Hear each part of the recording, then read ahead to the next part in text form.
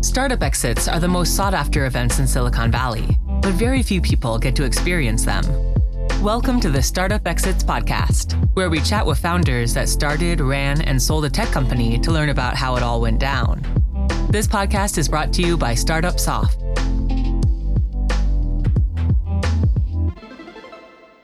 Hey everybody, this is your host Andrew Vasilik, and you're listening to Startup Exits.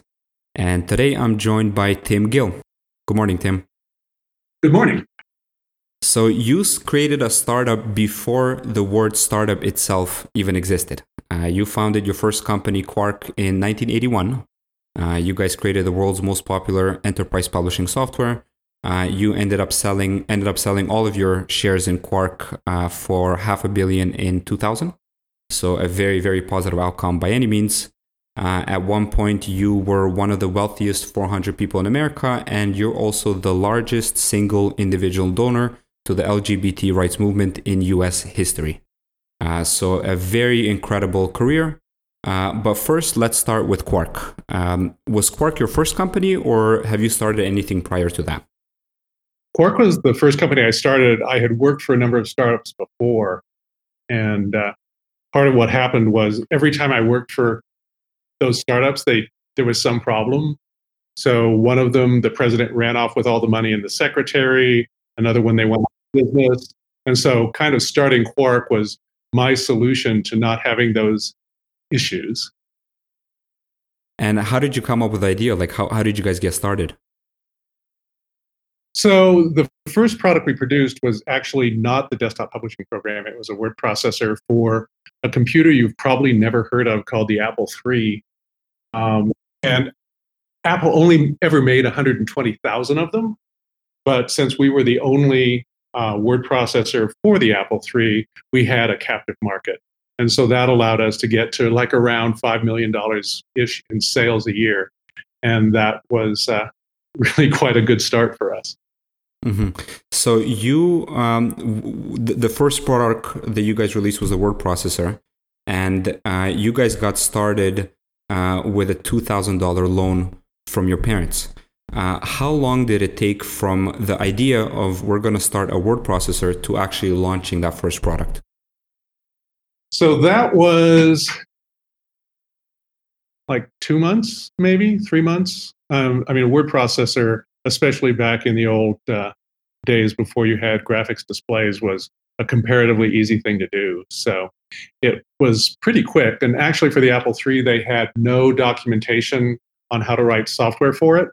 And so I had to reverse engineer the operating system, actually it was reverse engineering the ROM, build an operating system on top of that, and then build the word processor on top of that.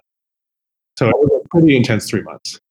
And when, so you guys launched the first product, the word processor, did you guys maintain in the direction of word processing, or I guess when did the switch happen to a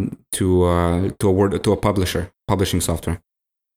So actually what happened was, the first thing we did was we switched from the Apple III, because it was kind of a dead end, to the Apple IIe when it came out. And there was a whole collection of word processors that already had good market share. And so we entered that, and it was a much, much larger market. We probably, I think, ended up being the number 3 word processor in that market. So it did better than $5 million in sales, but certainly there were other word processors that were doing better. And then from there, actually, we were going to do a word processor for a product that you may also never have heard of called the Apple IIgs. And the Apple IIgs was supposed to be the next generation Apple II. They did, in fact, ship it, but it was kind of killed fairly early on because of the Mac emphasis. Anyway, we started developing actually on the Macintosh so we could write in C. And by the time they got their C compiler out for the IIgs, we had built something that was more than a word processor. It was a desktop publisher, and it ran on Mac. And when you guys launched QuarkXpress, and that's your flagship product at that time, that just was a wild success. It held over 90% of the market. Did you guys get the product right from the get-go? Oh, absolutely not. It was kind of all the 1.0 X series were not particularly good. And then right around version 2.1, we had a product that people actually started to like. And then the thing that really took off completely was when we released version 3 of Quark Express, because for the first time it had things like rotating text and all sorts of other things that no one else had. Mm-hmm. And when you guys, nowadays there is the lean method, right? The process of launching, getting feedback, launching, getting feedback, and this feedback loop is not that long. I mean, especially if you're building websites, if you're building apps, you can really launch like even every couple of days if you want to. How long was this feedback loop for you guys back then? So by the time we had an installed base, the differences are when you have, in the old days, of course, you would ship people things on diskettes. Later on, you would ship them on CD-ROMs or DVDs. But the cost of me doing an upgrade, the actual physical cost to me was, by the time we got done, about $1 million, because you had to make so many diskettes and manuals and all those other things. So the lead time was fairly long. So we would typically do a major release every 18 months or so, with a lot of beta in between. But yeah, it's completely different now. And you're absolutely right. We can fix a bug within minutes when we find it now. And before, if we did a major release and there was a bug fix that was critical, then the cost was $1 million to get it out to all the customers. How often would you guys push updates? So like I said, the major updates were every 12 to 18 months. And we always assumed after a major update that there would be one bug fix release of some kind. So the other difference, I think, is that we had a huge QA department exactly to avoid those costs. And today you can get away with a smaller QA department because you can turn things so cheaply and so fast. And besides just pushing updates, nowadays you have very sophisticated analytics platforms where you can know exactly what a user is doing. You get a bunch of different metrics based off of which you can make future product decisions. What were some of the kind of analytical data that you guys had at that time? Analytics were very, very minimal. Because when we started, the web as a commercial thing didn't exist at all. I mean, it existed in research establishments, but that was it. And so we really just relied on what feedback users physically gave us by calling. And we did the whole tech support part of Quark, which was one of the parts that I ran, was very, very good about keeping track of all the bugs, all the feature requests. And that's kind of how we guided ourselves, that, and then, of course, what the competition was doing. A couple of years after you guys got started, Fred Ebrahimi joined, and he eventually became the CEO of the company. What made you guys want to bring in an external CEO? Yeah, so it was originally me and my boyfriend that did it. And Mark was really great for a small company. He was super good at controlling costs and getting good deals on products. And then the problem with him was that when we got to a certain level in sales, and that level in sales was somewhere around $5 to $7 million, he would get panicked that we could lose everything. And so he would do things that essentially leveled off our growth. And so in the end, what happened was I said, I'm happy. We have to do one of two things because I really can't work with you anymore. I can give you the company and be done with it, or we can arrange to have you bought out. And his degree was in architecture.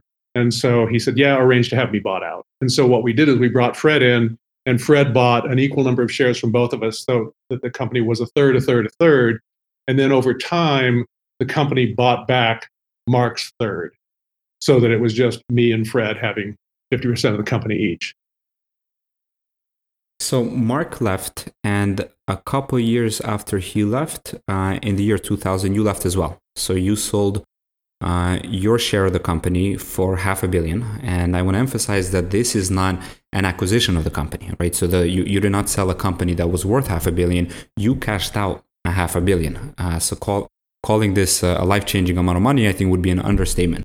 Besides the kind of the financial side of things, what made you want to leave? I had been working at Quark, I think, for 19 years at that point. And my business partner, Fred, wanted to do something very different than what I wanted to do. I wanted to kind of keep working in the markets we were in, and he wanted to get into new markets. And in particular, he was very interested in providing systems to people that did accounting and metrics in the publishing industry. And I put myself through college doing accounting software, and I love numbers. My degree's in mathematics, but I do not love numbers when they represent dollar figures. The problems, I think, aren't as interesting, at least to me personally. And so we were actually at Fred's house having drinks and talking about what we were going to do. And I said, well, you could buy me out. And so we talked about that for a little while, and we came up with a price. And some of it was cash fairly immediately, and some of it was cash paid out over time. But it worked out really quite well. And if you remember, so the time that happened was 2000, and that was like immediately before the tech crash. And so Fred had a ton of stocks that were in high-tech companies, and he actually sold them all, not all of them, but a lot of them in order to pay me off. And he sold them kind of at the peak just before the crash. So he won and I won. It was perfect. Yeah, well, it looked like it was a win-win. So when you guys negotiate, I guess the price per share was a matter of negotiation. Like, you guys didn't raise capital before then, so you don't have like a VC-backed valuation. So was there any sort of kind of third party that came in and said, okay, the value of the company could be worth this, therefore the shares of the did you guys have an idea what the company was worth at the time, or was it just purely a matter of negotiations?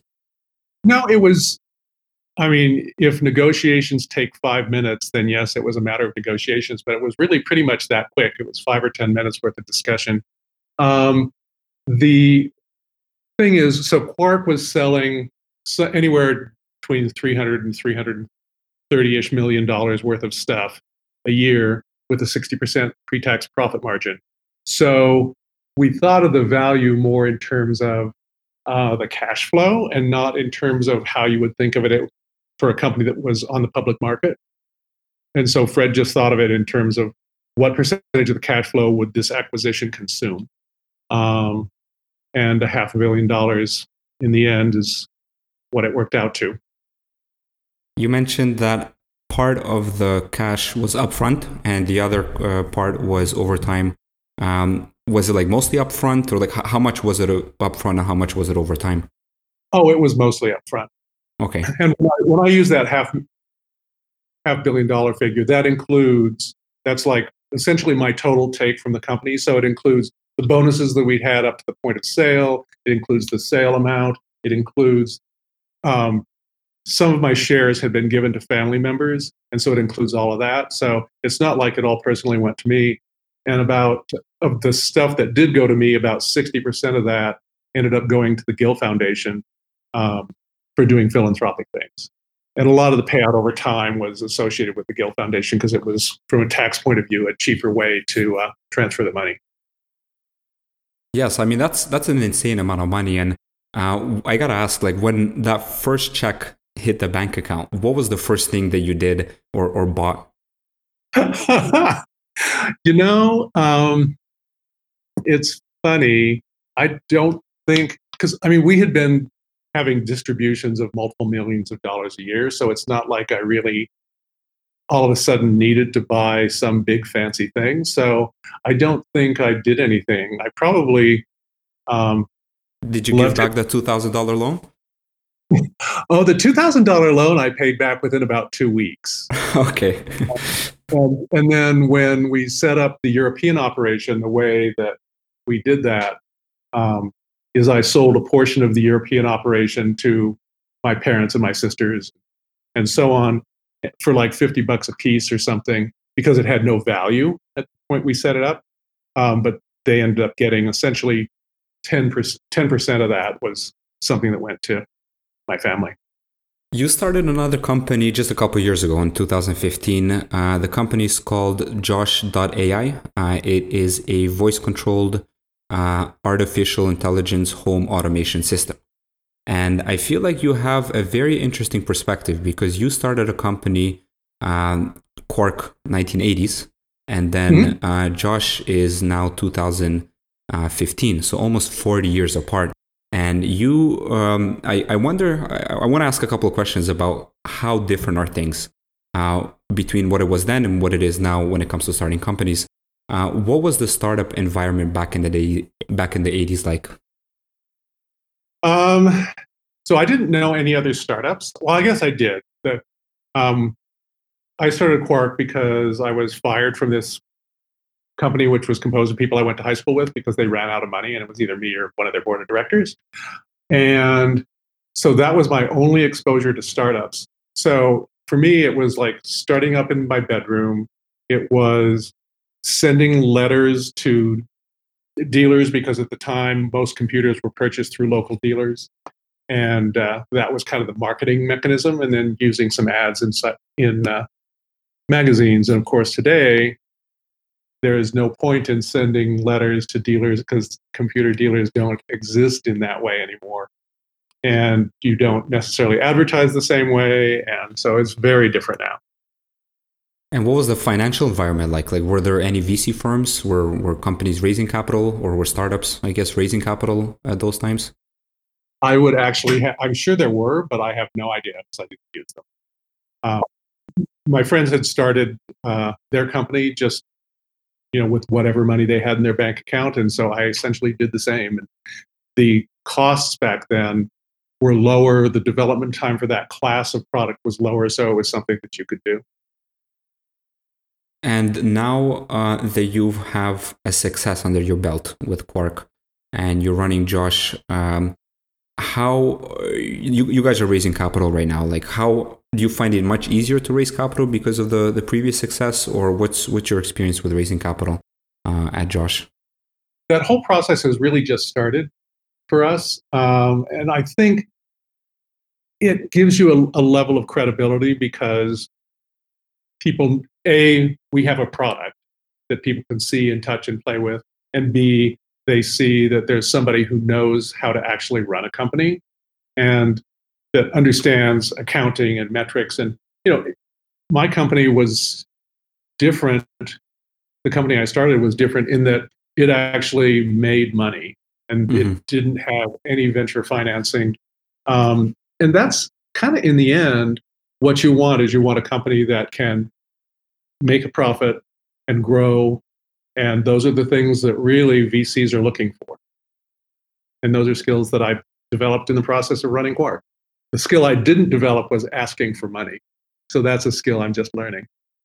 So you didn't raise money for Quark, and you guys are now raising money for Josh. Do you feel like raising capital is a necessity for startup, or can startups avoid it? I think you should avoid it as long as you can. We got to 4 years with personal investments from me. And so the longer you can avoid that, I think the more dilution you can avoid. And that's probably a good thing most of the time. But I think in the end, especially if your exit is based on either an acquisition or an IPO, that having people with skills in that is something that is terribly useful. And it is worth it to have them on your side when you're pursuing those exits. When your first office at Quark was your apartment, and you had about a dozen people working there.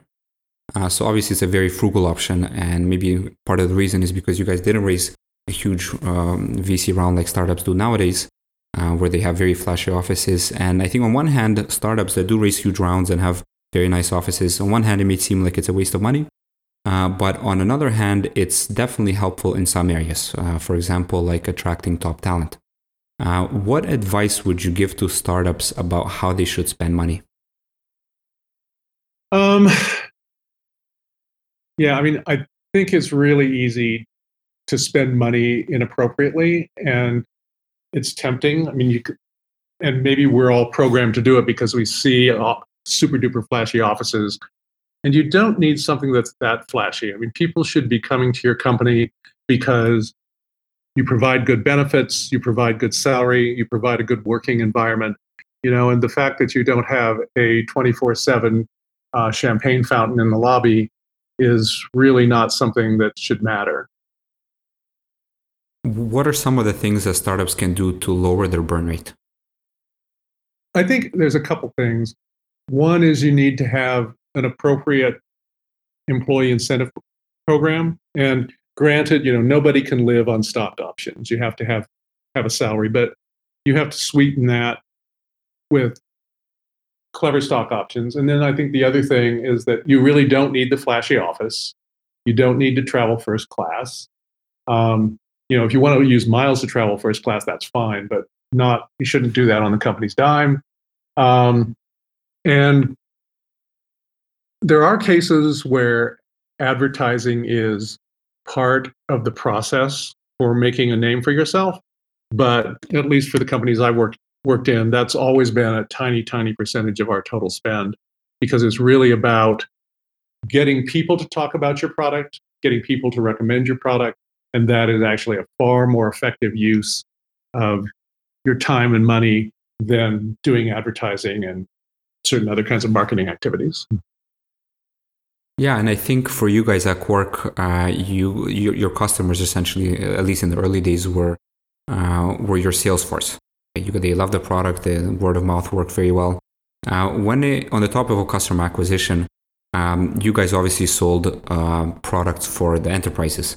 When you are a small, unknown startup, how do you even get a foot in the door with these huge enterprise clients? Yeah, I mean, for us, it happened because the product we were selling was so much radically cheaper than the technologies they were using. And it didn't always do everything that the technologies did. And so, for example, we sold Quark Express to the New York Times very early, but it was probably like 5 or 6 years before they actually used it. And that was not necessarily the case. So, for example, the Condé Nast publications were much quicker adopters. And so you just have to find the customers that are willing to buy you and push you and accept that there's some others that are going to be laggards. And that's perfectly okay, because you need sales then too. And at the time when you left Quark in the year 2000, you guys had about 300 employees, and I believe in 7 countries. Yeah, I think 300 employees in the US. I think actually we peaked around, and they may have actually peaked after I left, somewhere over 1,000 employees, because we had a large operation in India, we had an operation in Singapore, operations in a variety of European countries. Our biggest operation other than India was in Ireland, actually. What was it like to manage a remote team in pretty much 20 years ago? Because nowadays we have all sorts of different tools and conferencing software, which ironically we had trouble setting up before the call. But in most cases they work. And in a lot of cases they can make you feel like you're working with somebody who's thousands of kilometers away, make you feel like they're in the same room working together with you. How different was it in those times? So actually it meant you got on a plane.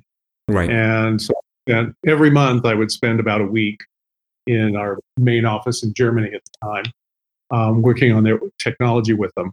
So that was actually one of the things that kind of drove me the most nuts about that whole thing, was that I ended up spending my time on planes critiquing other people's software rather than writing my own. And my sense of identity comes from writing software always and still. And so that was one of the reasons that when Fred and I were talking about an exit, I thought, if I can get out of this, that would be really nice. So I can snowboard for a while and then, a few years later, start another company. So you did start another company, and so essentially it's almost I guess it is a 15-year break between when you left Quark and when you started Josh AI. What made you want to get into home automation? So I had literally always since high school, been working on things where I could talk to the computer. Of course, back then you typed to the computer and it typed back. But I had done like 4 or 5 versions of that. And then I was getting a house and the technologies were there that actually allowed you to talk and allowed it to talk back. And I thought, well, I should just make something so I can talk to the house, because what boy doesn't want to talk to their house, right? Every single science fiction book that talks about the future of humanity has you talking to your spaceship or your house or whatever. And that was just, we had reached a point where that was possible and it was practical. And so that's what I started to do. And I was doing that on my own for a couple of years. But really, to do a good job, there are so many things you have to control. There are so many things you have to set up that it required more than just me. And so that was kind of when I started talking to Alex, my business partner, about working together to actually make this more than just a product for my house.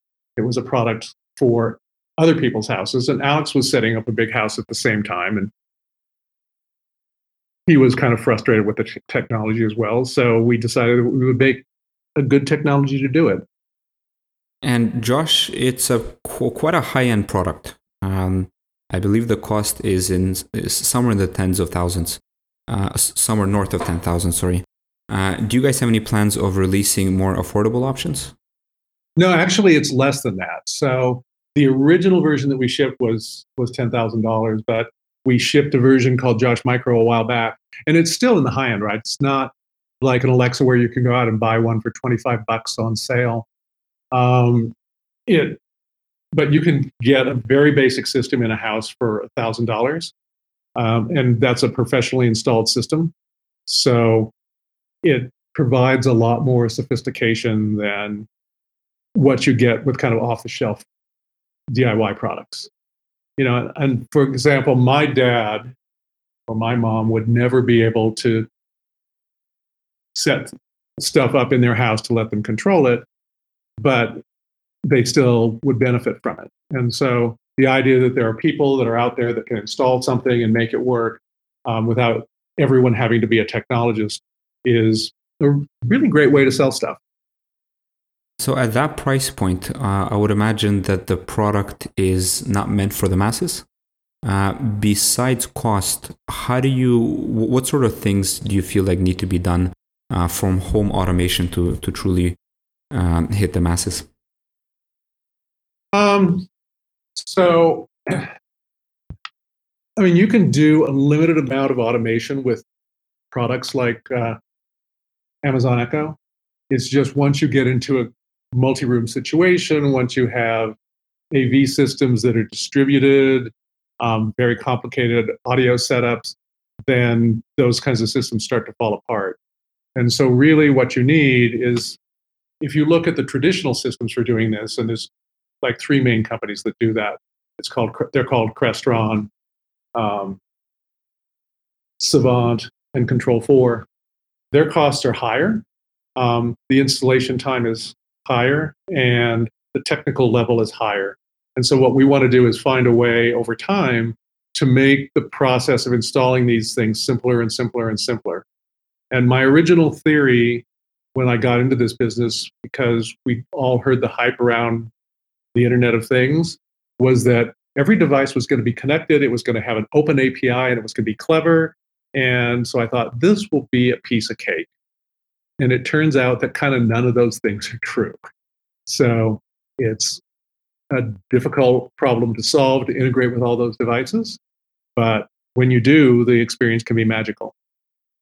I think some of the barriers to entry from some people's point of view in really building high-tech homes is the fact that tech changes very rapidly, right? So if you're like really pimping out your house with tech and you have like speakers, everywhere and all sorts of different setups, if let's say a couple years go by and the technology changes, then you essentially have to rip the whole house apart, replace those things, and then put it back together. So what do you respond to that? Like, how do you kind of overcome this issue that unlike an iPhone, where, a new iPhone comes out every year, you can throw out your old one. It's not, that big of a deal. You can't throw away a house. So right. What sort of advances do you think are going to happen to kind of tackle this issue? So there are technologies that don't change that quickly. And so in, say, the lighting realm, lighting, shades, those kinds of things, there's a company called Lutron. They've been around forever. Their technology has progressed, but it's done in a way that doesn't essentially obsolete the old stuff. And you can keep the same lighting and shades forever. And that's actually one of the bigger, more expensive parts of an automated home, other than whatever kind of theater you have. The theater, on the other hand, especially the video stuff, changes fairly quickly. And so for that, you just have to decide, you can't afford literally to get every rev of every new AV system. So you just want to say, I'll do a refresh every however many years you're comfortable with, depending on what your budget looks like.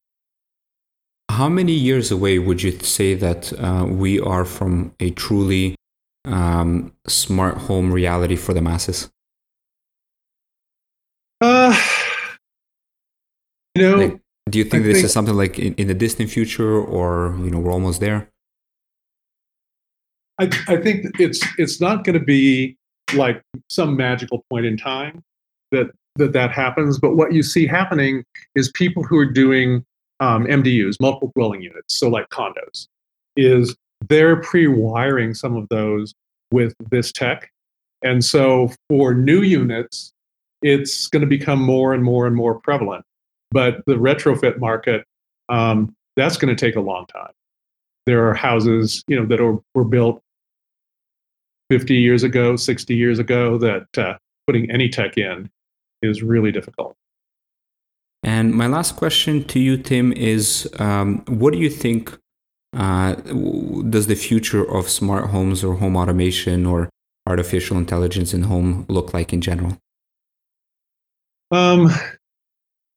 We always have thought that, one of the preeminent features of Josh is that you can control the house by voice. But, that doesn't get rid of switches. It doesn't get rid of remotes.